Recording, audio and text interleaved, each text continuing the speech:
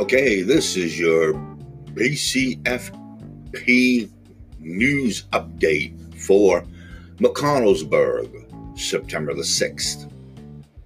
And we only got one.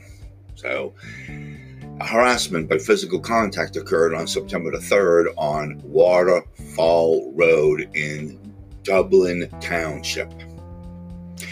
29-year-old Paul Wilt of Houstontown was charged after an altercation with a 29-year-old female from Mcconnellsburg.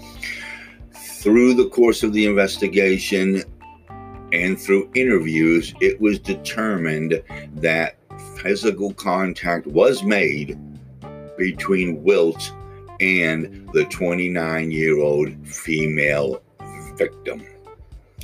And that is your news report from Mcconnellsburg. This is the cameraman reporting for the Bedford County Free Press.